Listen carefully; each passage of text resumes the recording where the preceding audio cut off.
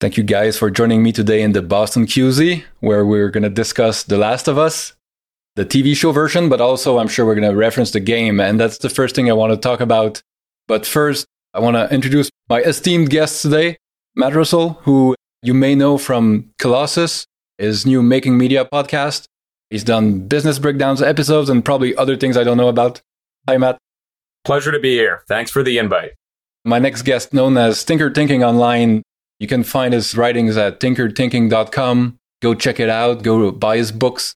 Follow him on Twitter. It's great stuff. Thanks for joining me, man. Cheers. So I was just loving this show and I started writing about it on Twitter and started noticing other people, posting about it on Twitter or DMing me about it. I figured I'd make a little Avengers kind of crowd of Last of Us fans to discuss it. So the first thing I'd like to do is kind of go around the horn and talk about what we knew about the game maybe before the show and our kind of general thoughts about it. I'll start with this. So I love the game, and weirdly enough, I never played it. But back before I had kids, I could actually go on Twitch and on YouTube and watch other people play video games. A guy I loved, his nickname was Day9, and he used to do a bunch of StarCraft analysis and gameplay and stuff. And once in a while, he would play some other game, right? And so he played The Last of Us. I thought, I'll just check it out, see what it is. And I ended up watching his playthrough of the whole game on YouTube from beginning to end. And that's how I experienced it. And I loved it as a kind of a media franchise that in my head was kind of up there with some of my favorite movies. And the more time passed, the more I was afraid that it would age badly. In my head, I saw certain scenes, and once in a while I'd go on YouTube to watch that scene, and it's like, oh, okay, the graphics are aging, right? And so at some point in the future, it's going to be hard to get through that and the actual story. And so it was cool when they remastered it and all that, but I was afraid it would kind of age badly.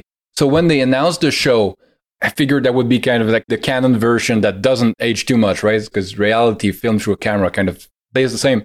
Love that they got Neil Druckmann, who at the game studio co-wrote the game and co-created it. I love that they got Craig Mazin, who did the great Chernobyl, which works really, really well as a drama, right? It's not 100% scientifically accurate, but as a drama, it's one of my favorites. And clearly, these guys, they have great chemistry. They love the source material. Lots of shots from the TV shows are shot for shot what's in the game. I love that they got many of the voice actors from the game. They didn't just do the voices. They actually had motion capture suits, and the actors who played Joel and Ellie, they actually did all of the scenes. And they found roles for them in the show.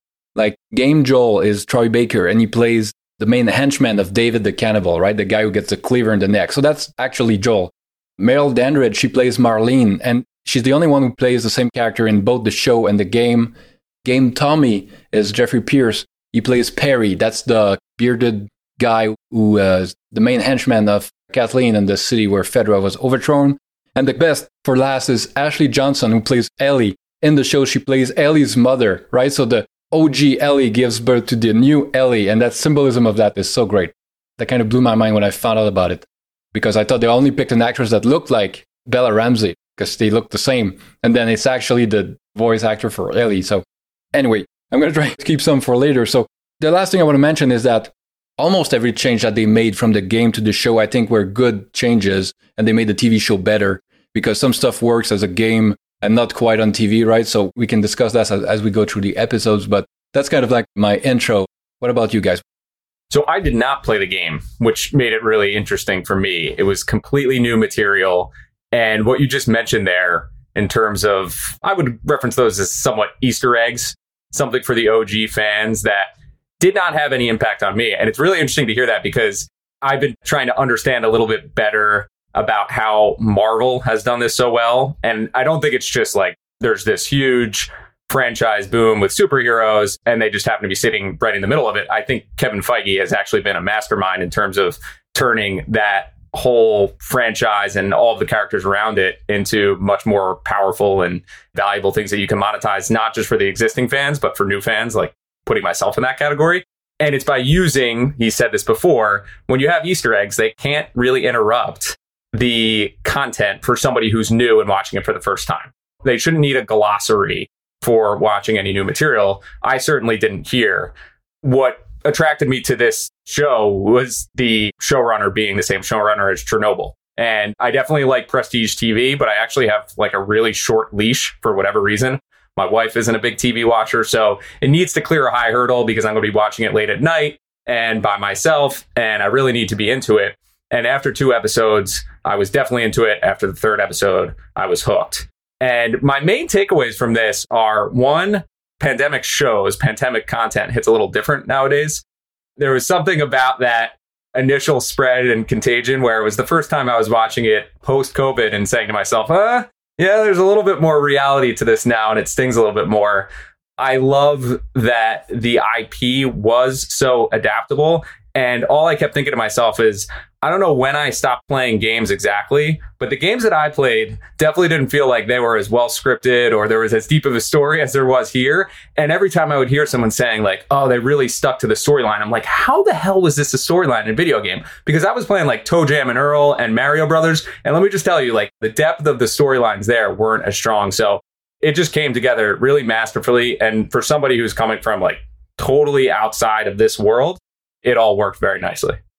I love it. And I love that you didn't play the game. So as we go through, there's sometimes I want your perspective, right? Because I knew what was coming at certain of the big like reveals or twists, but I had to imagine that for someone who didn't know, it must have hit very differently. How about you, Tinker? I was in the same boat. I didn't play the game at all. I didn't even know about the game and just started watching the show. But as you were both talking, it occurred to me that playing a video game is a bit like writing a short story in some regard, and that there has to be enough flexibility in the world of the video game in order to make it interesting. But if you have like too much flexibility, it can actually be super boring. You can suffer from the paradox of just having too much choice. So there has to be this balance between giving some direction, but enough freedom so that a player has enough agency that it's actually fun as opposed to just a mouse in a maze that has no dead ends kind of thing. I was thinking about that as I was watching the show, and I did have the same thought where like, how can this be so much like a video game? Because like episode 3, for example, which is just a masterpiece episode, how does that translate into gameplay? Like that's basically a montage over the course of 20 years. And it's really about the depth of this relationship between these two men. And it's like, this is a phenomenal piece of television, but which one would I be if I were playing the game of this episode? I'm not even sure how that would work. But that's actually a question for you, Liberty. Was episode 3 in the game in any respect? Or were they just like side characters that they developed more fully for the show? Do you know? That's a great point, and that's part of my notes, right? Because I hadn't seen the game in like over a decade, so I had to go back on YouTube and rewatch parts of it to be sure. And episode 3 is a great example of something that wasn't in the game, as in the show, that they expanded on, right? Because in the show, they allow you to move around perspective. So you see people in the 70s talking about it. You see in Jakarta, right, when the outbreak. And in the game, you stick more to Joel's and Ellie's point of view. That's the difference. In the show, in the game, I mean, you get in there and you see someone who hung themselves. So yes, who's that? And then Frank or Bill says, oh, that was my partner, right?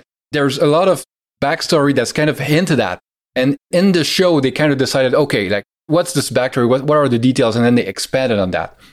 In the game, a lot of the world is you're kind of like looking around for stuff to help you survive. And then you rummage through a room and then you find a letter that people wrote around the time of the infection. Like you get a lot of backstory that way by finding pieces of it around and you can piece what happened. I think it's great that they decided to have this more, not omniscient, but this perspective that can move around in the show. And I'll have a lot more to say when we get to episode 3, but I think that was a great addition because it adds tons of depth and it's kind of like a central thesis of the show, right? About you have to find a reason to survive in these conditions, the kind of stuff that love will make you do for those that you love. And this whole, like, some people are protectors and that's their mission in life and all that kind of stuff. That's a huge part of the show. It seems there's another part of the formula here that just occurred to me while you're talking, that with a video game, a large component of it has to be that it's a puzzle that the user has to solve in order to be captivating. But when you're telling a story or writing a story or a great piece of television, for a mystery, there's a component where you can incorporate some part of riddle or puzzle into the story to help create captivation, but that's not necessarily always required. I think episode 3 is a great example where you're kind of experiencing this great story, but there's not necessarily anything to figure out. Whereas in a game, you're talking about like you have to open drawers and you have to find certain items to unlock keys and whatnot in order to progress in the game. That's maybe very necessary for a video game and not so much for a TV show. As I was watching the show, I was kind of thinking about how, as a video game, that aspect of it needing to captivate a user actually gets in the way of storytelling in this different medium. But at the same time, it's still kind of incredible how well it translated regardless. And at the time, I think the game was considered one of the most cinematic games so far, right? And that was kind of the innovation. You still had some mechanics where like you're protecting Ellie and you sneak around and you try not to get eaten by clickers and infected or raiders. That's the more traditional part of it. But they had these great cutscenes that were very similar to the show in many ways. And some are shot for shot exactly the same, right? They reproduce like the poster on the wall and this and that and like the clothes that they wear. Everything has been reproduced greatly. And that part was super cinematic in the game. So that was too hard to adapt. The big changes from the game is in the game, you kill a lot more infected and you kill a lot more raiders all the time. And that's part of like, you need something to do. But in a game world, as the player, you kind of have a different suspension of disbelief than in a TV show. If on TV you saw Joel kill like 50 people just to get somewhere, it wouldn't hit the same, right? When he has to do certain things later. Or if you have to kill lots of infected. Well, in the game, if you die and you respawn and you die and you respawn, and you can do that a whole bunch of times. In the show, like, you can't do that, right? So you have to keep the level of menace that the infected have. So there's a lot fewer of them. And when they show them on the show, they're basically terrifying. You almost die every time one is shown. In the game, you'll kill, I don't know, like dozens and dozens of them, right? But that's one of the big differences where it feels just very, very different. And they couldn't have adapted too directly. There's two sides of it. There's the active entertainment where you're playing the video game, you have control over the world. And then there's the passive entertainment where you're following this storyline as a viewer. And they really seem to thread that needle well, where I think to your point, you can't have too much story development in a video game because you're sitting there saying, well, I want to watch the cinematic scene, but I want to fast forward through it and get back to playing my game and discovering new things. Whereas in television, you're stuck there, you're watching, and you want to be entertained for every side of things. So I do think it's kind of like an interesting point and why I think historically it's been hard to adapt video game material into successful IP in the entertainment world, but they did it really well here. Yeah, I can't think of anything that comes close as a game that's been adapted for another medium. You didn't like Doom with The Rock? I haven't even seen that one, and I'm like still playing Doom. You don't need to. It gives me an idea for an insane business model where you have a video game where you don't respawn at all. You buy the game, and if you die, the game is over. Imagine how much differently you'd approach that game where you hear from your friends, it's like, you got to be really careful because if you die, it's like over. It's like real life. That's like the arcades, right? You bring it back to the way old school. You know, you got to put another quarter in the machine. I guess so. You got to rebuy the game every time you die. I think there's a mode in The Last of Us, actually, which is like the super, super hard mode where you can't save. If you die, that's it. And that must make you play very, very differently. You don't have to buy the game again, but some parts are hard enough. And that's the fun thing about the gameplay too, is like you can just run around and bash everybody in your way, or you can sneak around and do these sneak attacks or avoid conflict. So you can play it basically the way you want to play it. But I want to move on to episode 1 because I have a question for you guys. When I first saw the game opens kind of like the show.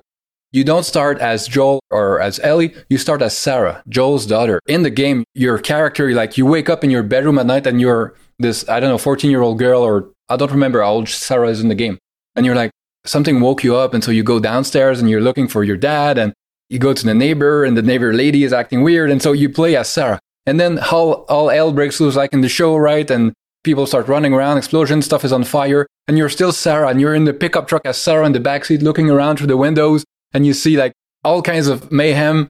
And you die as Sarah in Joel's arm, right? And then after that, you start playing as Joel. And that was mind-blowing at the time, right? Games don't do that. The main character doesn't die, and the misdirection of it was great. So I'm curious if it hit you in the show kind of the way it did for me in the game back then. I will say, seeing the cover art where you see Ellie and Joel, Sarah is not there. So I did have questions over what happened. I thought it might be a case where she was nowhere to be found. She was lost, and they were going to be on this mission to find her. So I wasn't sure exactly what I was getting into there. But I will say, when she died at the end of the episode, it was like, oh, wait, my expectation was not that she was going to be gone. My expectation was going to be something else in between. And the character development they had there was obviously important and relevant, and they focused so much on her in that early part. So I think that makes sense now, hearing that in relation to the game. But it was definitely, I would say, something where I knew she was not going to be the main character of the show, just from seeing the visuals of Joel and Ellie all over the screen. You're too media savvy. Look at the poster. I had similar suspicions. One thing is that the Sarah character is just 100% likable. They do everything in that episode to just try and make you fall in love with her as fast and efficiently as possible. Not necessarily a dead giveaway, but it's like, all right, I feel like the setup for the fall coming here. I'm not the media savvy one here. It sounds like somebody has some experience. Yeah, someone is writing those stories. Yeah, writing stories, I think maybe gives you a little bit of a sixth sense. Even when I'm writing a story, I don't necessarily know where it's going to go. It's a bit like playing a video game, kind of what I was talking about earlier. The best stories that I've written are a lot like reading, in that I'm getting to a certain point in the story, and then I'm like, oh, this is where it's supposed to go. And it's just a story algorithm that's been developed over the course of ingesting enough stories and trying to reproduce them. And most of the surprise endings in the stories that I've done, where there's like a twist at the end, I didn't plan it. It just arose. I was like, oh, this is how it fits together. So I think there's a bit of a sense there when I'm watching a show like this. I'm very sensitive to how my emotions are being tweaked in certain ways to create a certain effect later. So with Sarah, it's like something not good is probably going to happen to this incredibly adorable, sweet, sort of perfect young teenage girl. And lo and behold. Overall, though, I have to say episode 1 is absolutely phenomenal. And one thing that I just want to point out for episode 1, why I think that, is because Sarah dies, and that is just a cliche place to end the episode, where it's like this disastrous, emotional, almost cliffhanger kind of thing. But the episode keeps going. And then usually I feel like in most TV, they would wait for the second episode to pick up there, where it would start with like 20 years later kind of thing. But it just kept going, which was ultra satisfying for me. It's like, if she died, it's like, oh, I got to wait like a week to see what the next 5 minutes are or what happens. It kind of felt like episode 1 just kept going in that sort of a Lord of the Rings kind of way, where it just kept ending over and over. But it was far more satisfying in this respect, because of the beginning. It's like, I just wanted to keep going.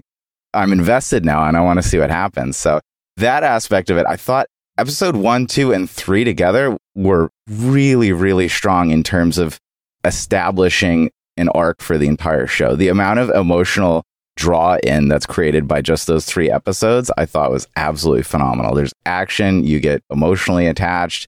It does develop that story, and then you get that super deep character study in episode 3. So I like to think of those first 3 episodes as just kind of like almost a masterclass in how to start a larger arc. Absolutely agree. And I love that you see the contrast between life as it was, and then you end up in the Boston QZ as it is. And this contrast shows what everybody has lost, right? And the world feels lived in. This show is firing on all cylinders, in my opinion, right? The environments, the costumes, the acting, the writing, the music, everything works very, very well together to create a world that seems larger than just what we're seeing. And as a father myself, I got to say that the scene where Joel, they're driving around in a pickup truck, and then I think there's a plane that's crashing above, right? You can imagine that people started being infected in the plane, and some plane crashes and some kind of shrapnel hits the pickup and they crash. And now Joel has to run around the city with his daughter in his arms as everything is like falling apart around him. And the level of anxiety that this gives me, trying to imagine having like my kid in my arms and trying to bring them to safety. But it's not like, oh, there was a industrial accident in the city and just run this way and it's going to be fine over there, right? It's not just one place that's the problem. I'm sure like the level of panic as you imagine that, okay, this is probably everywhere now. And I think they do a great job of creating this apocalyptic world, basically. I agree. I also thought that the opener was especially effective because there's a few different ways that you can introduce a story. You can do the Star Wars where you tell the story in a scroll across the screen. You can have some type of narration monologue behind some type of visuals. But I thought this with the scientist on stage, basically giving this really easy to understand explanation for how fungus is this like looming threat. And I will admit, after watching that, I was like, is that real? It sounded awfully accurate from a scientific standpoint. That kind of makes me nervous. But I thought that was such an effective way to do it. And that shows up a few times in the series where, again, I'm sure that wasn't in the video game. It wasn't. But it's a good way to bridge the story to the actual gameplay and everything involved there. And that was just like really well done. Yeah, they put a lot of work into creating a kind of realistic feeling apocalypse, basically, right? Some shows like, let's hand wave it away, like there's zombies over there. This show's not zombies, right? They never call them zombies once. It's like the infected, and they try to explain how there's this existing cordyceps that will infect the brain of ants and control them and all that. And it's like making all these parallels with existing things. And then you just extrapolate a little bit further away that it could happen to humans. But trying to ground this in some kind of scientific truth makes it even more effective. Yeah, I totally agree. And speaking of which, it's a good segue to episode 2, right? Because this one opens in Jakarta in Indonesia.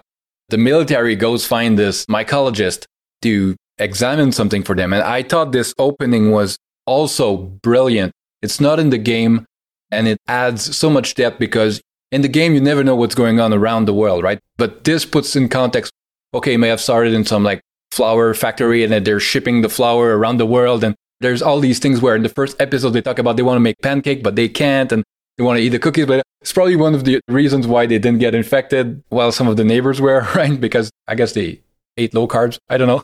But the scene where I thought the actress who plays the mycologist was great. And when you see in her face the realization that's like, yeah, there's nothing we can do, right? They just bomb the city. I just want to go see my family before you bomb me, basically. Powerful stuff. Big time. Big time. Again, similar type of mechanism to tell the storyline. Really effective. The actors and actresses that they picked for these. Great execution when she delivers that line in terms of, I want to spend time with my family, bomb the city. It's like, whoa. I think it's an effective use of the same mechanism where you're bringing in somebody to tell the backstory to this situation. She delivers that punch, which is bomb the city. And I think it actually introduces a theme that comes across in a lot of horror movies, especially a lot of Contagion movies, which is your perceived ally is actually just as much of a threat as the obvious enemy. So it's like, you should be all working together to fight against the fungus or the disease or whatever it might be. But then you quickly start to realize that the human race around you is just as much a threat to you now as the fungus is. And it's commonly used in other movies that fit in the same genre. And they introduce it in unique ways here as well, where you start to see it early on in episode 1, definitely in episode 2 as well. And then it's a continued theme throughout the show, which goes to your earlier point, Liberty. I think they did that really well because that makes you lean less on needing to see the perceived bad guys, the zombies. He doesn't need to be killing the clickers over and over and over again because he has another threat out there looming at all times. Yeah, it's pretty easy to imagine why Joel isn't exactly in love with Fedra and the government right after they killed his daughter. You get out of the zombies and then you see a soldier and it's like, good, great, we're saved, right? And then it's like, sorry, we can't trust that anyone's not infected, so we're just going to shoot everyone trying to come out. In the second episode, after that, because one thing we didn't mention is that at the end of the first episode, that's when Tess and Joel find out that Ellie was bitten, right? And so they don't know if it's true that she's immune. They don't know if she's going to turn. It starts with what I think is kind of like, it's almost a painting where you see Ellie sleeping in the green moss in a beam of light. And you have Joel and Tess on the other side in the darkness looking at her with guns. And they're like trying to decide, what are we going to do? Are we going to shoot her? Is she turning? They don't know how long it takes every time, right? It could be very quick. It could be, I think they mentioned maybe a day or two. So they're looking at her, trying to decide what they're going to do. I don't know, the symbolism of that and the visual storytelling is incredible. As I say, I could print that frame out and use it as a painting. It's an excellent picture. It's kind of got a little bit of a Mary, Joseph, Jesus vibe to it with the sun shining through and the light. And there were a few visuals, I think, the first two episodes that were particularly good. I would say just in general, CGI has gotten like really tough on me in recent years. It did not feel like it had that same type of bad CGI where you're seeing elsewhere. Like a lot of the scenes with the ruins, they were really effectively done. And then in terms of cinematography, I thought at the end of episode 2, where they're in that upper room, it gave me vibes of the Jurassic Park cafeteria. That's great. I have that in my notes. I don't know if it's a direct homage, but the raptors and you're in the kitchen hiding from the raptors. I also got, I don't know if you've seen the movie Annihilation. I got some of that vibes. How the fungus grows, like the old corpses that are kind of like flowering, and the use of light and shadows when they're going up the stairs with the flashlights. That was very Annihilation. And some references from the game that if you haven't played it, you don't know. The music that they use in the theme and in some parts of it is taken directly from the game. It's the same composer, same music, so that's a great reference. And in the game, Ellie can't swim.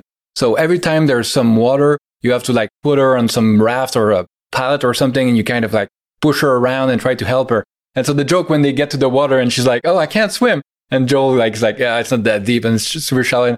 That was a nice game reference. It's funny you bring up Jurassic Park because I was thinking about CGI in the same respect, where it's how has CGI gotten worse over the years? Because I watched like a few clips of Jurassic Park like a couple of months ago. I was like, this is incredibly good compared to what is getting produced today. How have we gone backwards here? I was definitely pleasantly surprised with how they did things in Last of Us. I do appreciate the real prosthetics that they had instead of just trying to green suit everyone. The tie to Annihilation is definitely on point. Because Annihilation definitely had a lot of CGI, but it was still really effectively done.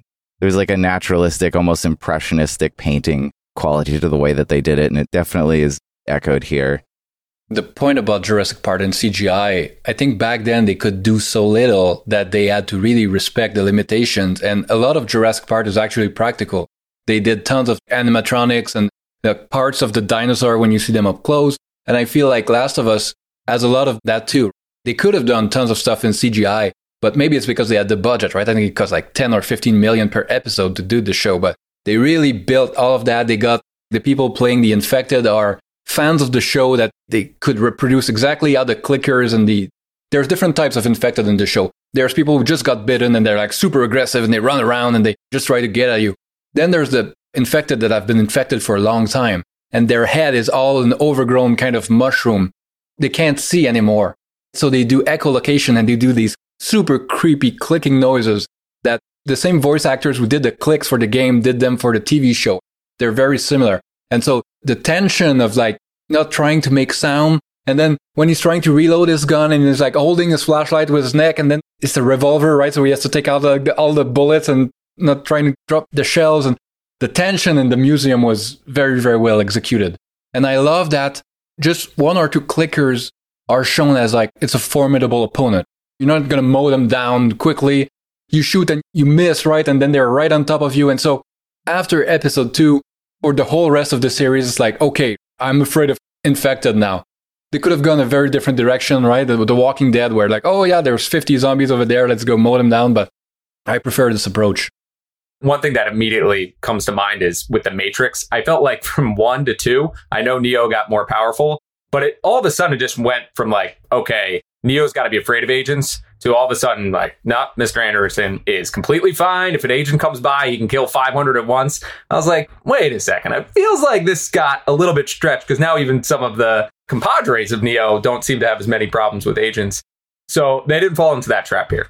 No, and the end of episode 2, where it was just the first time they saw infected and Tess has been bitten. And then there's the, I'll stay behind and try to help you with my last remaining like lucid moments. I thought that was very well executed. And the infected kiss, right? That's an image that's, it's hard to get out of my head with the kind of tendrils that come out of the mouth. That was pretty gross.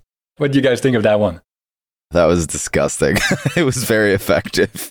I did think the actress who plays Tess did an excellent job in those last final moments where you can really see like her psychology is kind of getting split, where clearly the cordyceps is taking over her sense of motivation in some respects, but there's that last little bit of who she is still like hanging on to control of her right hand trying to light that lighter, whereas like her face is kind of like just gone except for like the little bit of that terror in the eyes.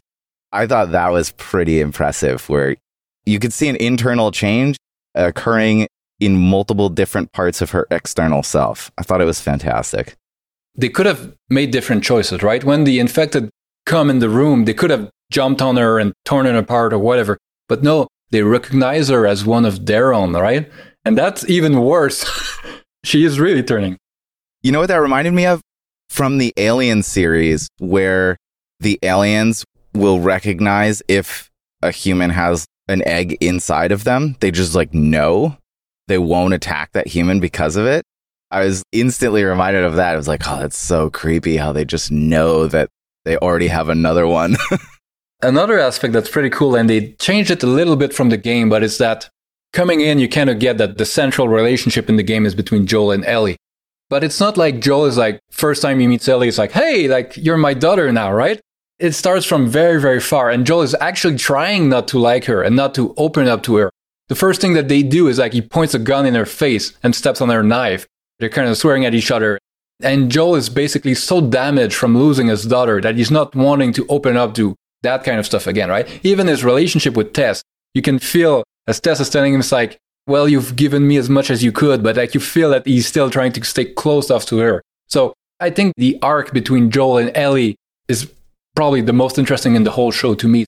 We can see where it starts from. And I think we can go to episode 3, which to me is, as you said, Tinker, to me it's the masterpiece. It's kind of a standalone episode in many ways, but it's also central to the whole show. And a parallel I've seen a lot, and I agree with it, it's like, take the first 10 minutes of the film Up by Pixar, and then stretch it up to a whole episode where you see the whole basically life of a relationship and a couple. It was really, really powerful. And it's another one that showed that what some people lost from the life before, some people kind of gained it. Because Nick Offerman's character is one of those preppers who's like kind of super happy about the end of the world.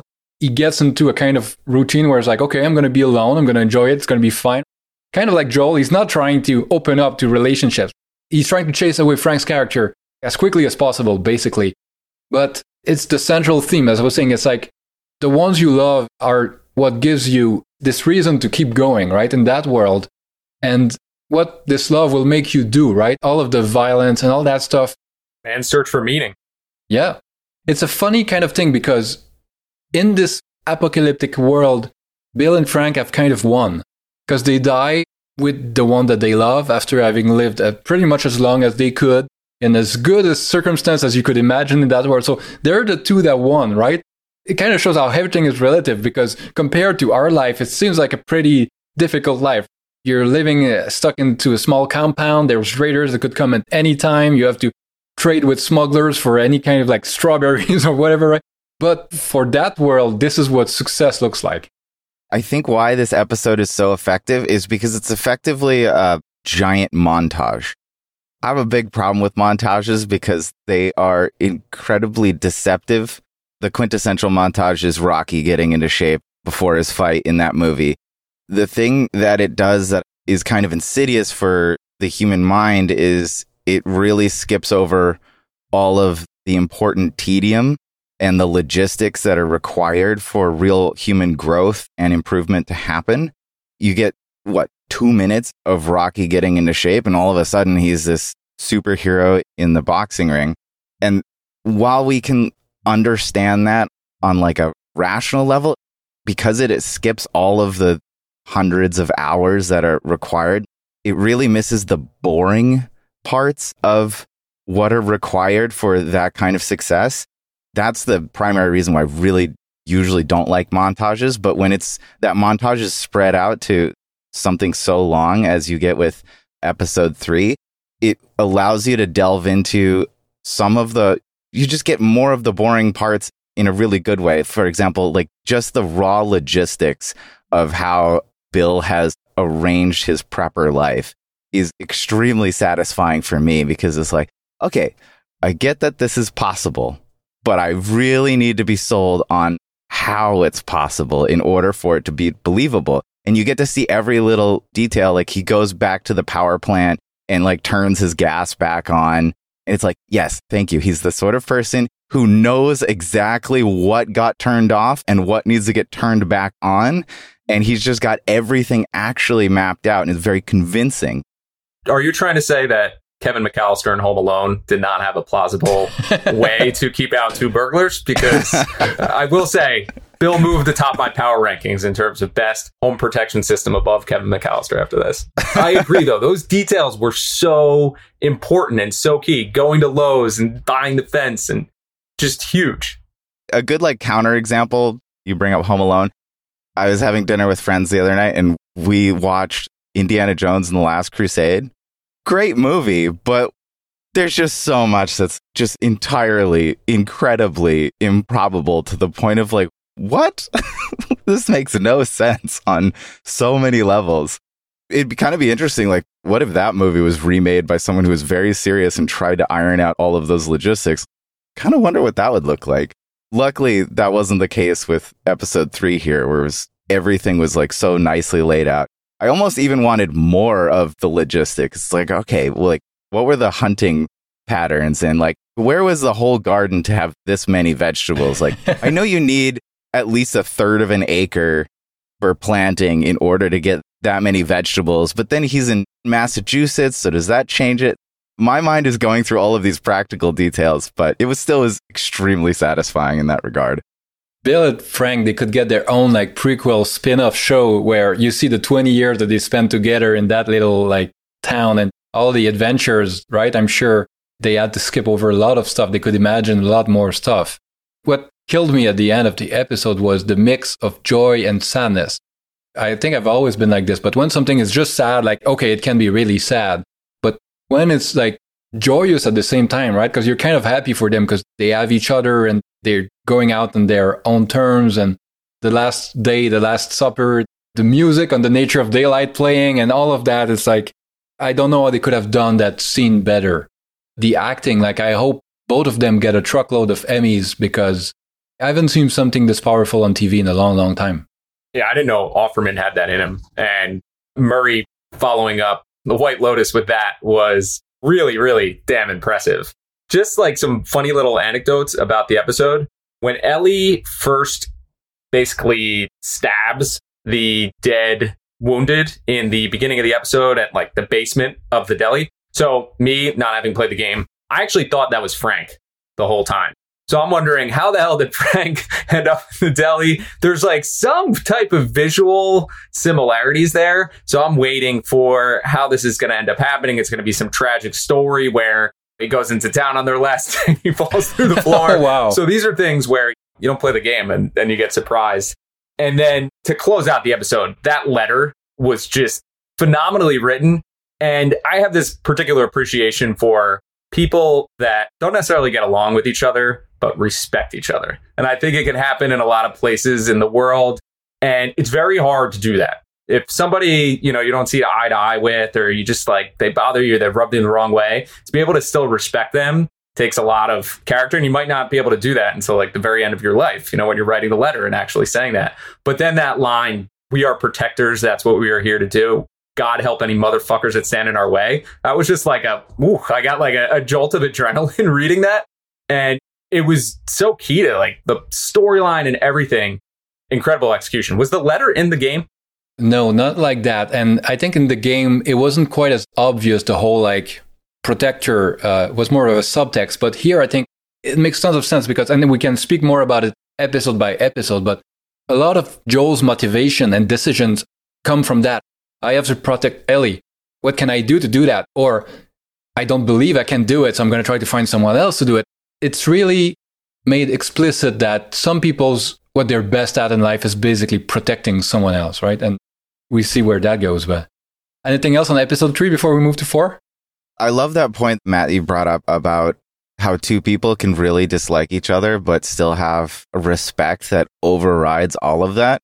I think there's something quintessentially human about that. Especially, it's kind of weird that they didn't like each other because they're so capable in similar ways, which usually spurs some admiration among two individuals who don't have, some flaming insecurities that are getting in the way of that. Whereas you see sort of a creature of the same environment who's thriving in their own arena, but in similar ways. I get the feeling that Bill is thinking all the time that if someone could get me and steal what I've got here or kill Frank, it would be Joel. He's not afraid of others who he sees as kind of inferiors or not as capable. But he's like, okay, Joel, he could probably get me if he wanted to. Maybe it goes to the protector idea where he's sort of auto on guard because of that protector instinct. Yeah, and it feels like Bill probably knows about some of Joel's past because it's implied that Joel hasn't always been a good guy. And that's another theme of the show. It's like, well, regular people, if they're just trying to survive or protect the ones they love, well, maybe they can be the ones doing the ambush. Maybe they can be the ones stealing stuff, killing people. That's probably so common in that world that you have to be on guard all the time. Let's have a look at episode 4.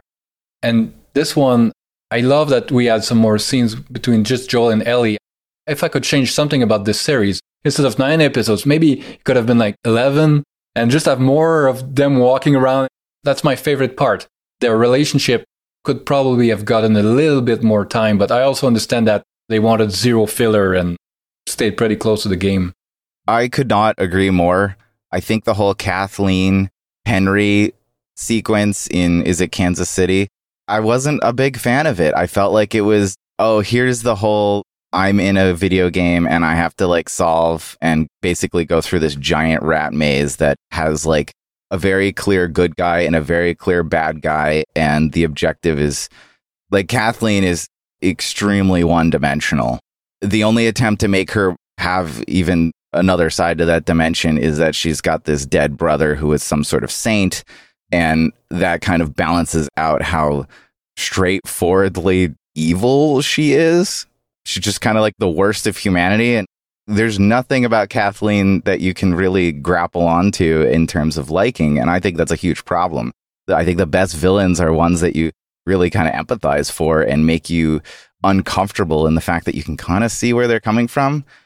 Where with Kathleen, it's like, this is just a bad guy that's in the way. She's literally a rock wall that Joel needs to just climb over or outsmart or go under, which they use tunnels to get out of the city. So quite literally.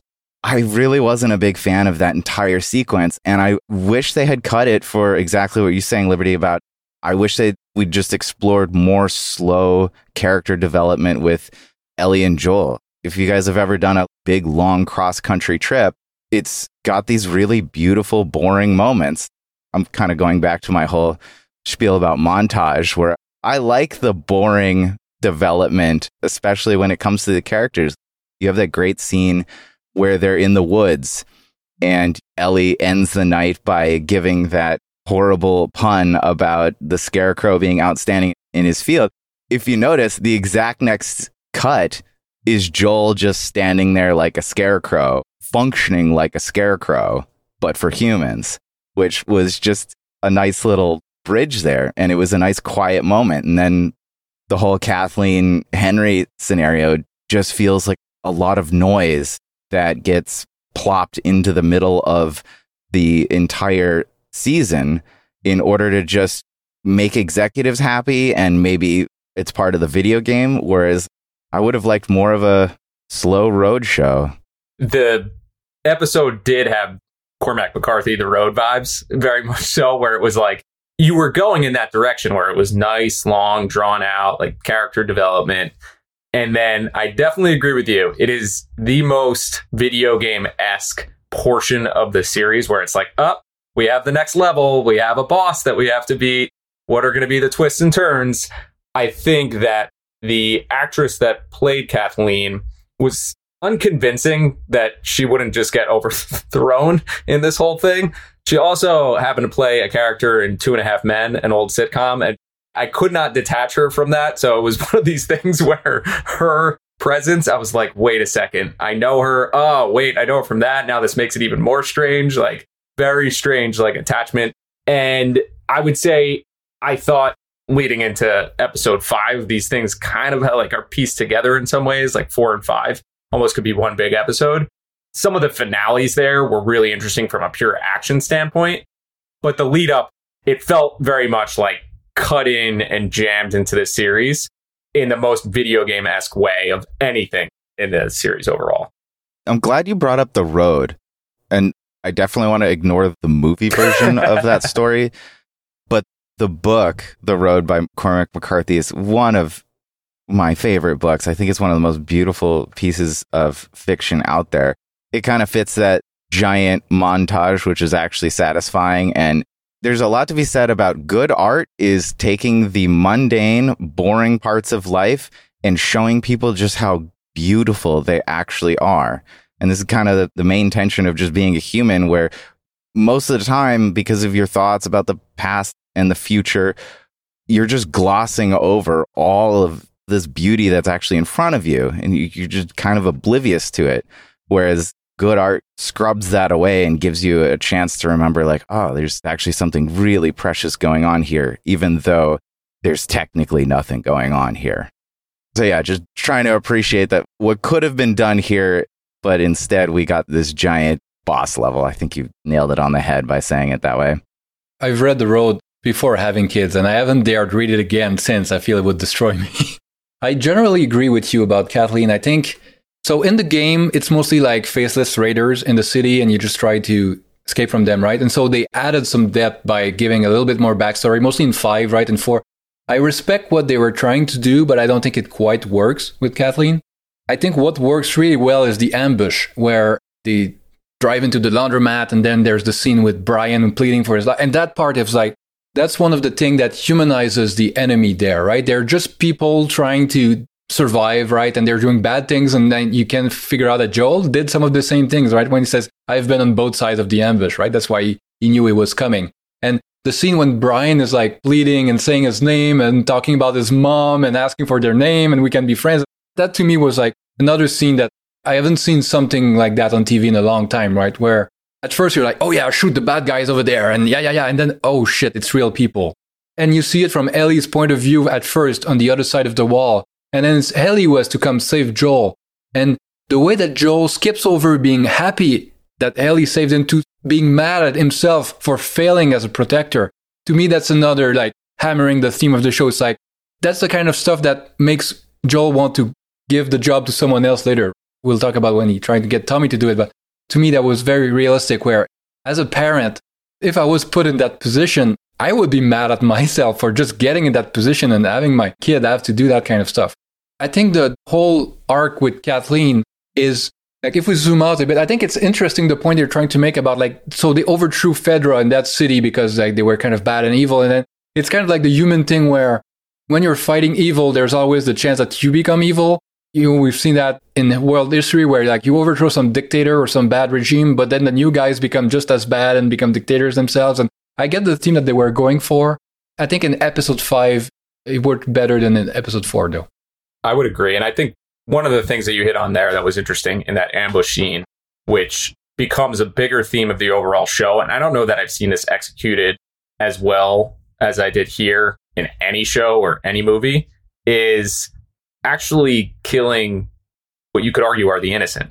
Joel being the bad guy. It's alluded to throughout the show, and there's this thread of, oh, I've done some bad things. But then you actually start to see him do things where, okay, yes, they were a threat, but how much of a threat were they really? And Ellie falls into that category as well. But you never stop rooting for them. You could easily take a movie and spin it in terms of put it on different characters, and Ellie and Joel could be bad. They could be really bad people. But they were so effective at basically like drawing this out in a really slow way, giving you an understanding of as to why they're making the decisions the way they are. And that was one thing that I hadn't really considered, especially with that ambush scene that starts to play out for the rest of the show. I think it also gives a sense of how dangerous the world that they live in is, because your survival could rest on like a single decision, a single thing, right? You don't hear the guy coming, or, okay, you leave him alive because you want to show mercy. And then he tells his buddies, oh, they went over there, and then you die, right? It feels like the decisions that they have to make are life and death, basically, every turn of the way. One thing that I'm reminded of, if you just think about people's level of stress, it's been 20 years since this happened. And you hear of the stories of when London was getting bombed during World War II, people get really inured to it to the point where they'll just walk through a destroyed part of the city just to like, they're delivering milk or something. And meanwhile, there's like air raid sirens going off and they're like calm as a cow kind of thing. So stress levels very quickly reestablished to a certain level. And that relates to something that always confuses me in nature, where you'll see a predator in close vicinity with its normal variety of lunch, which is very much alive, but it seems like they're just hanging out. And from the perspective of a creature in society, it's always like a little confusing to be like, why isn't the predator chasing the prey right now? That's kind of just the natural way of how stress levels are working there. And I guess they just have an unspoken set of signals where it's like, all right, things are kind of cool right now. Not hungry right now, but maybe that'll change soon. Yeah. So I'm kind of wondering like why we never get to see something like that in a post-apocalyptic story like this, where every single time you have humans that come into contact, there's instantly like super high stress. I guess it's because technically two predators, when they come into contact, there's instantly that sort of spike in stress in terms of like territory and dominance. I guess it would have been interesting to have a sort of scenario where there's clear enemies who are just maybe exhausted and decide to ignore each other. Like two naval ships sailing past each other in the night, and the only two people awake are the ones at the helm. And they're like, I'm not going to wake anyone up because I don't want to deal with what's going to happen kind of thing. It's like, I'm going to nod to this person, hope that they are just as exhausted as me, and we're going to sail past each other and live another day. It's like trench warfare in World War I, right? Where they had truces and for Christmas and they sing song, and both sides, if anyone fired at the other side, they would get reprimanded by their own side. Like, don't break the truce. We're not dying right now. Let's not do anything to change that. It's interesting. I hadn't really thought about it that way, but I do think it makes a lot of sense. It comes down to heart rate. Certain predators just have this really low heart rate prior to actually making the kill. But then you actually have the prey where, like, my dog was up 3 times last night because she heard like a screeching from outside of our window. And I could feel her heart, and it just like fires up immediately, goes bursting. So there's like a predator versus prey situation. But I did think there were interesting pieces in this episode, like when they got to the classroom and they were just hanging out. To me, I was like, why aren't they more on alert here? But maybe it's because they have their tribe and they felt comfortable with their tribe versus like engaging with another tribe where, like, back in the day, predator versus predator. So there were instances where I thought that either Joel and Ellie should be more on alert or bigger groups should be more on alert, and they weren't. And maybe that's where it comes into play. But it is an interesting point overall because, like you said, people actually adjust fairly quickly to some of this stuff in reality. It's been 20 years, so would people be this tribal still? Because the infected seem quite well managed. I don't know. They were hanging people who left the QZ, and like the first episode's like, it only takes one, right? That brings the infection inside, and then the whole thing could fall apart. If we move on to episode 5, which is kind of like a continuation of the 4th one, I thought that Henry and Sam, the actors, did a great job there. And in the game, it's a bit different. Sam is not deaf. So I thought that was a great decision, a great change, because it makes the big brother feel that his younger brother is more dependent on him, right? And there's a kind of parallel there with Ellie and Joel. It was very interesting visually to see them sign to each other, and maybe sometimes like Sam doesn't always hear what's going on around. And I think trying to imagine a young kid trying to survive in that kind of world, right? Because as a father, I can't help but think about what I would do if my kids were in that situation. To me, that part was very affecting. And the actor playing Henry, I don't know, he felt very charismatic and very sincere. I thought he did a great job. I thought those two performances were very strong, and the tandem was very strong, similar to how Bill and Frank gave a parallel to Joel and Tess. This gave an interesting parallel to Joel and Ellie. So I thought there was something interesting there, especially how they established some type of similar bond where there was like a separation, but there was a bond. I also thought it humanized Ellie a little bit. Like, there were stretches of the show where I thought to myself, like, oh, her character tendencies are getting really stretched here. So to then have her interact with another child, which I think is the biggest thing. Like, if you're someone who's younger interacting with adults the entire time, and somebody who hasn't seen the world in the way that those adults have, you might have these weird, odd tendencies like she does. Whereas when she's interacting with another child and she shows that like mentorship. It's a good reminder that she's a child too, right? She's only 14. And once in a while that comes out, she has to kind of suppress that in the environment just to survive and to be tough. But give her some quiet time, and then she reverts back to being a kid. Exactly. I thought that was pretty interesting from a storyline. And then just in terms of the actual cinema, the sinkhole and everything happening there, like the World War Z type final scene, that was pretty impressive. That was pretty cool. And that did it for me for a show where the action was very like thought out. To have a big sequence like that executed as well as it was, I was like, wow, that is some pretty damn insane TV right there. So I did like that payoff at the end. Two thoughts on that one.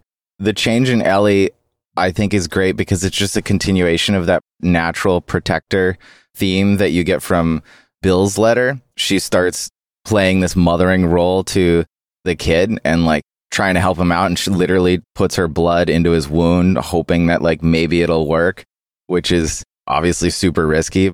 But something a kid would think of, right? Yeah. I thought it might work too. I had no idea. Yeah, who knows? On the World War Z aspect, one thing that did distract me is the giant super monster one who's like ripping people apart. I'm like, wait a minute, that doesn't make sense because that was a person you could have infected, but now the body is not worthy of being a host. It's actually counterproductive to the survival of your species to like kill your food source here. What are you doing? Like, very impressive monster, but yeah, they're in the games. I think they call them bloaters. And these are pretty rare, but I think like in some places where an infected has been on the ground for years and years and years, and their whole body basically is covered in fungus, and they kind of like, they're all bloated, right? I don't know, he probably just ripped his head off because he was firing and killing more infected than he was worth. But I think that scene was very impressive, especially for TV, right? It's hard to do good action on those types of budgets. A few little logistics stuff didn't work quite as well for me. Some shots you saw people walking around and it didn't feel like they were in the middle of the mayhem, right? A few things like that. But generally, like the scene where Ellie is trying to hide in the car and there's the child infected, like flopping around the seats, and the tension was very good. And the way they bounced between the perspective of Joel in the sniper nest above, and then he fires, and then you see the shot where it lands, and then the camera follows what's going around then, and then it moves to Henry and Sam, and then we're able to keep the action very clear. Like in my head, I could see what's happening. It would have been very easy to go shaky cam and you don't know what anything is, but I thought they did a great job there. The only thing I wish they had used a bit more is the big truck with the plow that says run in front. To me, that's iconic from the game. And I wish they had used it a little bit better because it was set up super great. You see it run by in the 4th episode and you see it again. And they did a good job with it. I wish you had a few more seconds of that iconic shot. Another thing I love was the underground, the kind of classroom or daycare or whatever. I thought that was a great way to tell so much backstory without any words, right? You just see, and you can imagine the whole spin-off show about living on the dare with trying to take care of children for years and how terrible it must have been, basically, but you still try to let kids be kids, right? So everything's colorful. There's like soccer goals on the wall, and then there's a rule, right? Always make sure the doors are locked and all of that. And I don't know, it's so sad, but they tell it all without basically any dialogue. Yeah, I think they do a good job in general.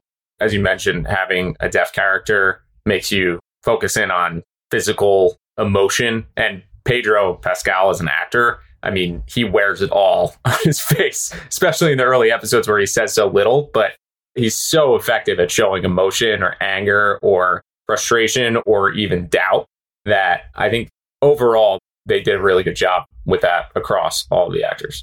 And because in this world, there's a kind of karma where anything good that happens, you know, something bad is going to come back. Joel and Ellie meet this duo that could have been like, oh, yeah, we're going to go on the road together and help each other, and we have different skills and everything.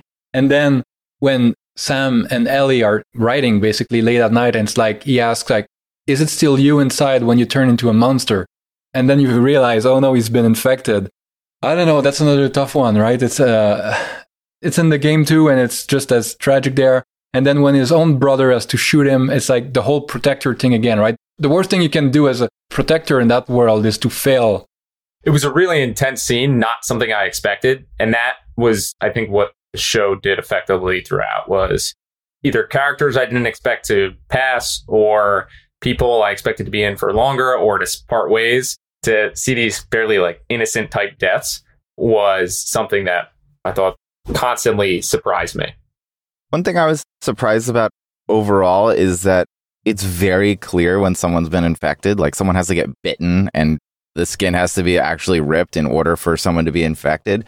So it's a very black and white scenario there where there's so much more opportunity for suspense and just tension if it's not so clear. Like maybe if you've been in the same like room as an infected, like we all know where this is going, where it immediately creates this cloud of confusion and suspicion where you have to rely on people's narratives and your level of trust with regards to how valid you think their narrative is. And so that really puts a strain on the human relationships.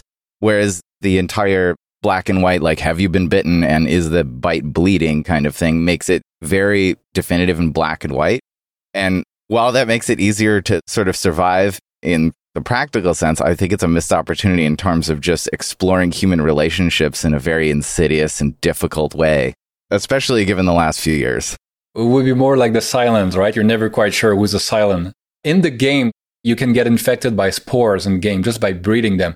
So a lot of the game, you're wearing like a gas mask or a mask on your face. I think they made the decision in the show not to do that because you couldn't see the face of people most of the time, but also the kind of visual storytelling with the bite mark and like the moment you show it, and sometimes it's invisible place, sometimes not. Right? Tess, it's in our necks. You could have hidden it for a while.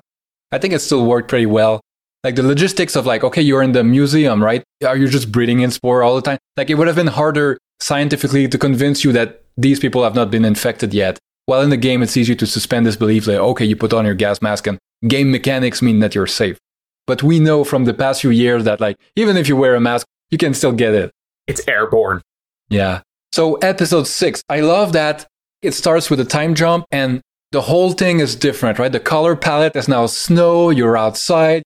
It would have been so easy for a lesser show, for worse writers to always keep you in the same urban environment with the overgrown vegetation and like all the same thing. But now it feels totally different all of a sudden. I love that it starts with the old couple in the cabin. I thought that was super funny. The whole thing with like, why didn't you shoot them? And like, oh, my gun's all the way over there. And are you telling them the truth? Yeah. You're telling me the truth? Yeah. That was perfect. Tiny characters, but they feel like they're real people who've been living there for a long time. They're a real couple with like all of the unsaid communication between them. I thought that was perfect. It might be the example of two ships passing in the night with the nod. At least the woman, she might be the only one who practices that, but that's the vibe she's giving off. Yeah, that's a great point. They absolutely crushed it. I felt like that 5, 6, 7 minutes or whatever that whole scene was, it was kind of like another episode 3, but it was all just hinted at in terms of how well those two actors played off of each other. And the dialogue was just so tight and so character driven. It was really, really good. Yeah. And it feels like, I don't know if the woman knew that Joel wasn't going to kill them because he had a child with him, right? And so that's a signal sometimes. And maybe if Joel was alone, things would have been different. But in that world, probably being out there with a kid is like such a powerful signal because most people wouldn't even survive. It also made me think a little bit about whose lives change the most in periods like that or in an environment like that. Their lives probably changed the least. You know, like They were probably doing the same thing they were doing before, maybe with some slight alterations. And yeah, you have to have your guard up a little bit more, but maybe she was acting like she would have if some strangers showed up at their doorstep 25 years ago. Now they just don't go over the river. She was phenomenal because I also got the sense of her enjoying it, being like, whoa, this is an interesting day. This is far different than the last few months. I'm curious what's going to happen when my husband comes home. Yeah, no fear at all. And then the next big section of this episode is when they find the kind of commune where Tommy's living. Deadwood. Yeah, basically they find Deadwood. Oh, wow, that's a crossover I want to see. I thought the biggest character moment there was when Joel basically tried to dump Ellie with Tommy and convince Tommy to bring her to the Fireflies.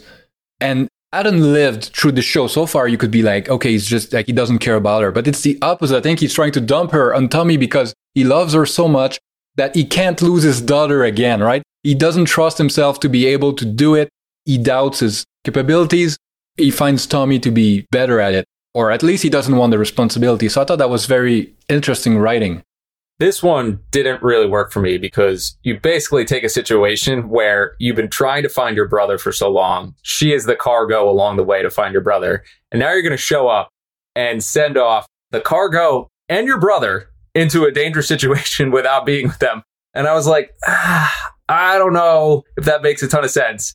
If they don't come back, you're going to feel pretty bad about yourself after that. So that was one where I was like, I get the plot line and the story, but if I have to zoom in, I was like, wait a second, why would he send Tommy? No, that's a good point. I think you could argue it's like, okay, Tommy knows the era really well. He's done it before. He can probably do it faster without Joel. Or Joel is like so insecure about it that he's like, okay, I'm just going to be a net negative on this, right? But I agree with you. It's a little bit like it had to happen this way for the plot. But I still think it's powerful. Just the whole thing of like, I don't even trust myself to keep her alive. You see the doubt starting to come in. The big shouting match that they have in Ellie's room is like taken from the game shot for shot and line for line. It's exactly, even what she says at the end, the wording is weird, but it feels like something someone would say in the moment. Joel is like, oh, what do you know about loss? And like, he's trying to be like, I lost Tess, I lost my daughter. Like, the subtext is like, I'm not going to lose you, right? And Ellie, she answers something like, what do I know about loss? I've lost everybody that I've loved or that cared about, everyone except fucking you. And that's powerful, right? And that's the thing. When you love someone, you don't think about trading them for a stranger. So the thing that Joel is trying to do is kind of forced for him because he's trying to deny that he loves her. He's trying to pretend, no, this is just cargo. Tommy's better. He's going to bring the cargo. But when he's probably had the whole night to think about it, so he's in the stables the next morning just pretending to be there for no reason. And when Ellie picks him in a fraction of a second, in a millisecond when given the choice, that's a perfect character moment for me. It's like, yeah, she loves Joel at this point. She's not even considering going with Tommy, even if Tommy was much better and younger and whatever. There's also the aspect that Joel was really disappointed when it became clear that Tommy was now married. They're at the dinner table or whatnot, and Joel's like, do you mind if we just have family? And Tommy's awkwardly like, well, we're all actually family here now. And Joel is clearly disappointed. He was envisioning when he was reunited with Tommy for it to be far different than it actually unfurls to be because Tommy now has these other connections. Maybe that's a part of how it could be believable where he wants to, oh, well, this relationship with Tommy isn't what I thought it was going to be. And I'm insecure about being the protector of Ellie. Maybe I can just like pair those two disappointments together and be done with it and go off on my own and be miserable. You kind of see it over time too with his panic attacks. And it's like, he's really a broken man, right? He's lost his daughter. He's almost lost Ellie a bunch of times. He's lost Tess. He's like, I'm no good at this, right? I don't even want to be close to it. So maybe that's the way to make it believable. He's adopting that LA bank robber, Neil McCauley. Don't let yourself get attached to anything that you can't run away from in 30 seconds if you feel that heat around the corner, right? That's the vibe he's trying to give off, but he can't quite stick to it, just like good old Neil couldn't quite stick to it either. Yeah, episode by episode, you see him open up more and more. So episode 7, which is another kind of, not a bottle episode, but almost, right? Where this one wasn't part of the original game. It was a DLC. It was kind of like a separate chapter that you could download afterwards, which is the story of Ellie and Riley in the shopping center.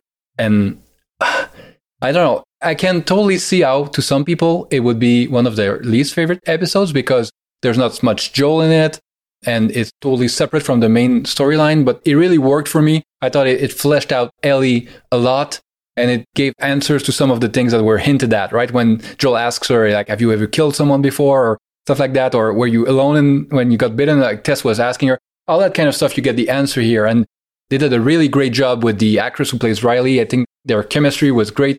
And the whole backstory about Ellie in military school and how she was trying to figure out which side she would go, it really worked for me. I'm curious how it worked for you guys. I loved it. I absolutely loved the episode. I thought it was a very nice foil juxtaposition to episode 3 because it had a similar sort of feel. It was cast back in time. It's basically completely dedicated to backstory. And the thing that I loved about it is they didn't show me the one thing that I really, really wanted to see by the end of the episode, which was clearly Ellie killed her friend Riley or had to do that just by all the implications of the conversation between her and Joel about it's not the first time I've done that sort of thing. the whole episode is kind of this just heartbreaking anticipation of this horrible, horrible thing that slowly reveals itself that's going to happen. And then at the very end, they don't show you it. It's just left completely implied, which is simultaneously infuriating, but I think it was the only way to do it so effectively. I thought it was great. I loved everything about it. Another thing in particular is you get to see Ellie just so enthralled with things to us that are boring. Goes back to that whole idea of we kind of become blind to these marvels that surround us all the time. I can see a city right now, and if someone from a couple hundred years ago could see this, they'd be absolutely mind blown. Whereas me, I'm just like, I've seen this before. You get to see those revelations again, which kind of trigger you to perhaps reflect and be like, maybe there's a better way to look at the things that are constantly surrounding me. There was a lot in this episode that I found extremely satisfying and quite effective. Yeah, I gotta agree with you about, like, I was sure that it would show us maybe at the beginning of episode 8 or something, but now that I think back, I'm glad that they didn't, because whatever we imagine is probably more powerful than seeing it anyway. And just imagine, right? As a teen, you feel things so powerfully, right? Everything for the first time. Imagine being at the peak life moment of young love where you love someone and you learn that they love you back. And isn't it the most amazing thing in the world? And then moments later, you know that you're gonna die together. And then it's even worse. You're not dying, but you may have to kill them as they start to rip you apart, right? Because even if Ellie's immune, which she didn't know at that moment, she can still die, right? Hard to imagine something more tragic. I wasn't as high in the episode, and there were a few reasons. I thought that it came really late in this series. Like, it was information that I felt like would have been useful to me a bit earlier on. There's a way to weave it into the story. It felt like it was coming so far down where I had already been introduced to Ellie. I kind of knew her personality, her style. Yes, it filled in some blanks, in terms of the jokes and her like style, how she was kind of edgy and a few other things. But I felt like a lot of that, to me, I had come to accept. So it was kind of like the timing of the episode was a bit strange to me. The other thing that I was waiting for, and I was hoping they wouldn't do, but they did. And I will say, okay, maybe they didn't go as extreme as they do in others, but like the common horror trope of like, gotta go to the mall, Dawn of the Dead, it's even Stranger Things. Like, the mall is where it's at, and everybody flocks. Civilization, whether they're alive or dead, are going to flock to commerce and capitalism and all this stuff. There was a little bit of that where it like stung me a little bit, and that I will say, like, the montages as part of this were not as bad as they can be on some of the others. But that, like, stung me a little bit, where I felt like that part was predictable. And then the only thing I would say about the end, not showing the choice to obviously kill her, was like, was there any moment or contemplation? And I guess they kind of addressed this of like, do we do this together? Is it like we both assume that we're going to turn into zombies. Do we just like end it together and make it poetic? I felt like they could have drawn that out a little bit more, and they left a little bit on the table. But that said, I was okay with the episode. It just felt, at the time, I remember watching it and saying, why didn't we get this a little bit earlier? Yeah, I feel the way that they tied it into that point in the show was Riley's speech about we don't give up, we stay together until the end. I think that's probably some of what was going through Ellie's mind as she was going up the stairs of the basement, and like, do I just, like, Joel is dead, right? He's basically dying, and she could easily give up. And I think that's what makes her like, no, not, we never give up. Basically, for the ones we love, we go until the very, very end. I think that's how they tied it, but right into episode 8, we're getting close to the final stretch, and 8 was quite the episode. This is in the show, and a lot of it is in the show as is, basically. This is one of the most memorable scenes in the show for me, like the madman with a cleaver and a gun trying to shoot at you in a burning kind of restaurant. To me, that's something I remembered a decade later. It felt so heightened in the game that I was wondering how they would be able to do it in the show. I think they did pretty much as good a job as they could. David, the actor who plays David, is very good at being like, he's almost too charismatic. And so you're like, oh, what's he hiding? And is he just like starved for an intellectual equal in this kind of like boring flock of sheep? And so that's why when he gets a chance to talk to Ellie, he's like, he figured out she's smart, basically. But then the more time passes. No, and that it's David the cannibal, the pedophile. This episode, well, first, I guess I'm curious, how did it land for you guys? What did you think of it? Matt's idea about timing for the last episode got me thinking that maybe that episode with Riley would have been good to have right after Ellie stabs the guy to save Joel, and then like get rid of the Kathleen Henry scenario and put that episode right in there. And then maybe stretch out the development of this whole interaction with David and his flock. Because I thought David as a villain in comparison to Kathleen was far more believable. Because he's got this religious duality that is simultaneously like trying to do good, but is also undergirded with this foundation of disgusting evil. And I think it would have been more interesting to kind of expand that and at the same time, like create even more tension with regards to like Joel trying to get back to Ellie and save her. Maybe that would have been more effective. But overall, I love the sequence and how Ellie and David end up at the end and she kind of has to save herself. And then Joel is just a little bit late there. Not in a bad way. She has to take care of the situation. And he kind of like catches her after the event in that really, really sweet moment. I thought the episode as a whole was just incredible. I'm just wondering if, based on what Matt said, if there was just more opportunity to explore it with more depth, if there'd been more room in the series by rearranging things and maybe cutting out less effective parts. Yeah, I got to mention something that you pointed out that I think is so great. The misdirection, that the way they go back and forth between Ellie and Joel, and they set it up as, okay, Joel is going to come in and save Ellie, but she saves herself. But then he has to save her kind of emotionally, right?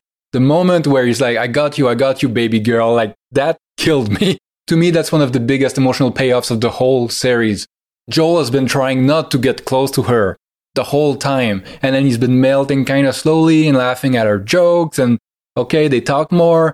And that moment is like, okay, you're my daughter, right? And so to me, that's one of the highs of the whole shows.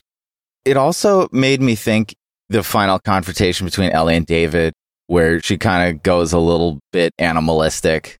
I'm reminded of 28 Days Later, the sort of final sequence in there where the main character, I forget the name of the actor who plays it, but he kind of goes crazy to the point where you're wondering if he's infected in the zombie way of that movie. And Ellie kind of goes a little mad in order to save herself. I really like that. I wondered if the writers had this as a conscious decision where what we're seeing in terms of Ellie taking out David is actually, it's filling in the missing part that we didn't get with her and Riley, where it's like, she's done this before, but it wasn't a villain. It was actually someone else. So it's filling in that missing piece, but with rearranged characters. That was the thought and the feeling that came across, where you still get that satisfaction of wanting to see what you knew was going to happen. You're just seeing it in a different guise. And Ellie's done this before, which allows her to be quite effective when it comes to taking out David. It kind of made me wonder, it was like, was she this vicious when she was forced to take out someone that she loved? Which is a kind of a horrifying and terrifying thought. And for me, it made her reuniting with Joel and, his kind of sweet language there just all the more compelling. Maybe her taking out David and her going like vicious mode were we seeing what happened with her and Riley, where she had to kind of turn into this other kind of evil creature in order to carry out this horrible, horrible act? So for me, it was satisfying because it's like, oh, what I didn't get in the last episode, I'm getting it now, but it's sort of this shadow of what I imagine happened there. Yeah, they did a good job laying the groundwork as to why she would be capable of doing some of that stuff. Even going back to episode 3 in the basement of that deli, like I thought that was very interesting for her to kind of toy around with the zombie there. And it just meant like she was somewhat wired differently. Maybe it was an experience, maybe it was something else. And then laying in that Riley storyline, I think explained a lot of it. I thought your point on the effectiveness of David as a villain was excellent. It definitely gave me like Lost vibes. Like, okay, there's something about these people that have been here. And if I compared him to Ben in Lost, where it's like this leader, where these people seem to have some type of religious tie to him, and he's all knowing and what's going on, what's the backstory. There's some clear manipulation going on. It gets really, really freaking creepy with the cannibalism and everything going on there, which I wasn't expecting, but just added to it all. And then kind of seeing like, okay, now Ellie and Joel each have their own moments of insanity where they just go savage. Like Joel is a total unguided missile in terms of that murder sequence. And it's like, oh, damn, shit just got real. And then Ellie just does it herself where she uses her intelligence initially to like sneak out of it, throwing out the infected theme. And it's like, okay, now this clearly creates some type of issue between the two characters that are standing there. But it's the only thing that everybody told her not to tell anyone. It has to be kept a secret, right? But it's what kind of saves her to reveal it at that moment. Yeah. And all of it was believable to me because of all the groundwork that they laid into that character. Yeah. And when you talk about Joel, the violence there, my wife was kind of shocked, right, at how he dispatched everyone. But to me, it makes sense because these guys came back for him and were looking for him door to door, right? So it's not just an accident that they're there. If he leaves them alive, they're going to come back. He basically has to kill them. It's the only way that he survives. So I can believe that it's a utilitarian calculus. He needs you as his attorney. You're rationalizing all of his decisions. I like that. I love that. He needs you as your attorney. Do you remember the movie Prisoners with Hugh Jackman? Yes. Yeah. Denis Villeneuve is one of my favorite directors. Where Hugh Jackman has a very similar kind of arc in that movie where he's like, here's my humanity.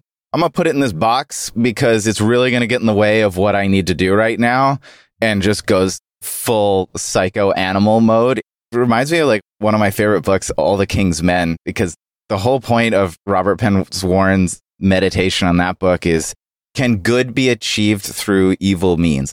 Is it worth it to do something evil if in the end it's a net good or a net positive? And obviously Robert Penn Warren's a master of navigating that through political means, but it's the same sort of question where the answer to that question is very clear cut for Joel, where it's like, yeah, these are humans and I just can't care about them. In fact, I have to do far worse than that in order to make sure that this one little good that I'm trying to uphold, you know, protecting this one person, is achieved. I was very much reminded of Prisoners. I was going to say that I can relate, but I just want to make it clear I have not gone on these crazy sprees where I viciously attack people. Not yet, anyway. Yeah, with that disclaimer up front, I think there's something to it where it's human nature, and especially rational beings. You know, there are the people that just have a certain level of, I do whatever I want to do and I don't care about the repercussions. But then there's rational people. And when you start to say to yourself, okay, well, if I can compartmentalize this, and if I need to be a dick to this person to get my point across, you know what? I'm comfortable being a dick in this particular instance. And that's actually honestly something like I've changed over time. And it's usually not to defend me. It's to defend like something about my family and a situation that we're in, where if it was just myself, I'm like, whatever, I'll deal with it. I have bigger fish to fry. But if it's like, I can tell that somebody I'm related to is really disappointed by it, I'm like, you know what? I'm going to have to use tactics that I wouldn't otherwise use and whatever. And I'm okay with that now. So basically what I'm saying is, if there's a zombie apocalypse and it gets dystopian and shit gets real, I think I'm willing to go there. I think that's what I'm trying to say. I think the paradox is that if you love someone, then yeah, you're willing to do the exact opposite in the name of that experience. Well, one of the main themes of the show is the things that love will make you do, right? And so the next level of discussing this is the final episode. So I had seen the game, so I knew how it ended, but I'm curious how you guys lived it. And one of the things that's super interesting is that back in the days of the game, they had test audiences that were shown the ending. And the people who don't have kids, they saw that, they're like, oh yeah, what a twist. Joel is the bad guy after all. And the people who have kids are like, oh, I can understand why he would do something like that. I may not like it. I'm not saying he's a good guy or whatever, but I can understand how, like, if my kid was going to get killed, I would try to save them, whatever the consequences. So people without children lack imagination, huh? It was kind of a 50-50 split, I think they said, right? So some of them understood, but some of them were like, oh, wow, Joel's the bad guy because he's preventing them from having the cure and blah, blah, blah, right? I kind of see how someone could think that, but I don't know. Maybe it's because I have kids now, but it's not a good thing to do, but I can understand the motivation. I don't think it's a stretch, especially after all that we've seen them go through together. Anyway, I'm curious how the kind of final twist landed for you. There's just a detail that I want to bring up, which I think makes answering that question a little difficult. If they'd actually opened up Ellie and killed her in order to try and figure out some sort of vaccine, like, it's not believable for me in terms of the infrastructure and like some random doctor. There's no way they're going to pull this off. There's no certainty that killing her is going to equal saving the rest of the human species. If they developed a higher level of confidence in the viewer that this actually has a very high percentage of working, then it would have been way more difficult to stomach Joel's decisions there.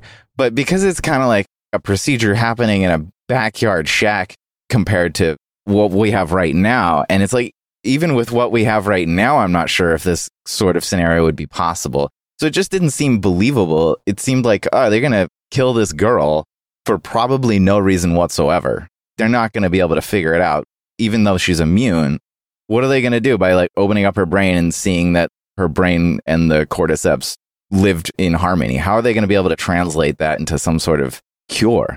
That didn't seem believable. So it seemed entirely understandable to me. It's like, yeah, Joel should just off all of those people because this is worth it. Because the alternative just doesn't seem plausible to me. What do you think, Matt? It gave me that excuse to really rationalize with Joel a lot more. And even as somebody who, I have a child, so I do have imagination. So, you know, it's, Liberty said it. He declared, I have an imagination. If it was black and white, it would be a little bit more of a dilemma in my head. And I think a real dilemma, like if this was really going to save civilization versus there's some probability of it. I think that makes a big difference. I will just say, generally with the twist, I had absolutely no idea what was going to happen. My assumption was like Joel was going to die. The series is going to end season 1 with Joel dying, and like they're going to have to figure out where to go from there. Not what I expected. And I was like, oh shit, is Ellie going to die? Because that's going to make for a really weird season 2. So all of it together, like maybe I'm just completely naive that I didn't see this potential outcome playing together, but I didn't. So it all came together pretty nicely. And then I did think that the close with Marlene was really interesting because it was like one person who really was taking the other side of the table as Joel in terms of what was more important to do. And especially after the relationship that she had with Ellie's mother. So I thought that was pretty interesting. And if like you were going to make the case about who's right and who's wrong here, I think that's where the polarization came in. Not just because like, okay, he's just offing these random people in hallways where you don't know if they're good or bad. Here's somebody who's like devoted her life basically to finding a cure, who you could argue is like one of the more important people in terms of saving everything. And not only are you going to go out against her, but you're going to end her. That's when he says, right, you're always going to come after us, right? It's because she's made it her life mission to try to get this. It's outgame and outshow knowledge. So your interpretations are totally valid. When I saw the game and the show, I always assumed that she really was a cure, right? It would work. And because it was a huge controversy at the time, the game makers were asked about this a lot. They ended up saying that actually Ellie is the cure, right? It would probably work. I totally understand, like, it's not maybe scientifically all plausible, but in a way, it's a fictional world. So inside of that world, you can assume that the rules are a bit different. But I don't know. I think the powerful moment in the intro of this episode where Joel finally reveals that, you know, the reason he doesn't hear too well in one ear and has the scar is because he wasn't shot at. He tried to kill himself. And Ellie is like, oh, well, like, I guess time heals all wounds. And then he looks at her and says, it wasn't time that did it. This shows that the whole protector thing, the whole episode 3 thing is like Joel has decided that she is the reason why he wants to live now. And the things that someone will do for that, for love, that's going to override a lot of the other things that you could argue from a remove, like, oh, you shouldn't do that. Oh, you should sacrifice her because more good will come out of it for humanity, right? If you assume that she's the cure, you should do this and that. But if you're in that subjective position, it's very hard to imagine that someone like Joel, especially with the skills that he has, right? Because he can do it. He can kill all these people, right? Some people just would have no power to act in that situation, but he can. And the way they shoot it when he does, it's not an action sequence with like the big music and they remove most of the sound. It's like a fall from grace type of moment, right? He's moving methodically, like you see the way his feet move, and it's a kind of like killer training is kicking in and he's just doing it like blank-faced and like no emotion. Like, you're in between me and my daughter, and I'm not going to lose my daughter again, and nothing else matters. I thought that was very, very powerful. Yeah, that line, "It wasn't time that did it," was excellent. Just incredible script throughout, and that one closed it out well. And that scene was pretty intense, but also the way he was so methodical about it. Yeah, and the doctor grabs the scalpel, right? And it's like, bang, like not even thinking about it. But the show also shows us that there's a cost to doing stuff like that, right? Because at the end, you can see the way Ellie asks him about it, like the relationship is damaged, is broken. She broke her trust, and there's going to be a cost to that. And I guess that's what we're going to explore more in season 2. I haven't played or seen the second game. I know that its storyline is much longer than in the first game. I've heard, I'm not sure if it's official, but that they're going to split it in 2 seasons. So we may get 2 more seasons of the show. But I'm curious, any final thoughts about the show as a whole, about this episodes, any expectations for season 2? Curious what you guys think. My view in general on seasons is like everything can be viewed in isolation. So whatever happens with season 2 will not impact season 1 to me. And I think it was incredibly well done. It made me really confident that maybe we're going to see some more unique ways of developing IP in the future, and think about how much was added to this storyline. And I get frustrated with the entertainment world and what gets greenlit versus what doesn't get greenlit. And I understand, from like just a pure capitalism financial standpoint, it's hard to come up with pure original stuff and then sell that. People want something to anchor to. If you can anchor to these, which were at one point original storylines, and develop them in really awesome ways like this, like sign me up for that. And I'm a little bit fatigued by everything that's happening with superheroes. This would be a very nice transition if we hit a cycle where these are done effectively and done well, going all the way back to the beginning. I'm happy to take Toe Jam and Earl and just run with that video game adaptation. For the real ones who know that one, I'll sign up for that and then leave the rest of the good ones to you guys. There's a Tetris movie coming, or is it the TV show? No, it's already out. It's on Apple TV. Oh, it's out. It looks good. The trailer made it look good. It's different. There's some entertainment value to it. So Matt, with your frustrations about like what gets greenlit and whatnot, and how to make sure creativity doesn't get voted out of the boardroom kind of thing, I think you'll really like The Offer, what Liberty and I were talking about before we started. There's an aspect of that whole show that really explores how the boardroom and the executive decision can really crush creativity. And it kind of requires sort of an unexpected set of luck or characters to kind of make it happen. With regards to that last part of the last episode where he lies, that was so satisfying, particularly considering my earlier concerns about like, it wasn't believable to me that like killing her would actually do any kind of net good. But then it's kind of made up by this ultra sticky human situation of like, he needs to lie because this girl is going to be destroyed for the rest of her life emotionally if he tells her the truth. So he's got to take that extra weight on him. It ends on an extra flavor of what this role of protector really means, is to not just shoulder this practical burden of physically trying to protect someone, but like this emotional burden of, I'm not going to let that weight be on you for the rest of your life. I'm just going to clap on another layer of ossification of my own soul and sacrifice that part of me so that you don't have to go through that kind of ordeal, which I really, really appreciated. But yeah, season 2, Matt, I think I'm totally on board with you, where it's like this thing can live in isolation in my mind. And if season 2 is like totally different characters and I'm not at all on board with what's going on, it doesn't really matter. I'm still going to appreciate this for what it was. Awesome. Thank you so much, guys. There's only one set of final words that we can have right now. Endure and survive. Endure and survive, right? Survive the podcast. So that's the start. Bye, guys. Awesome. Thanks, Liberty. Thanks, gentlemen.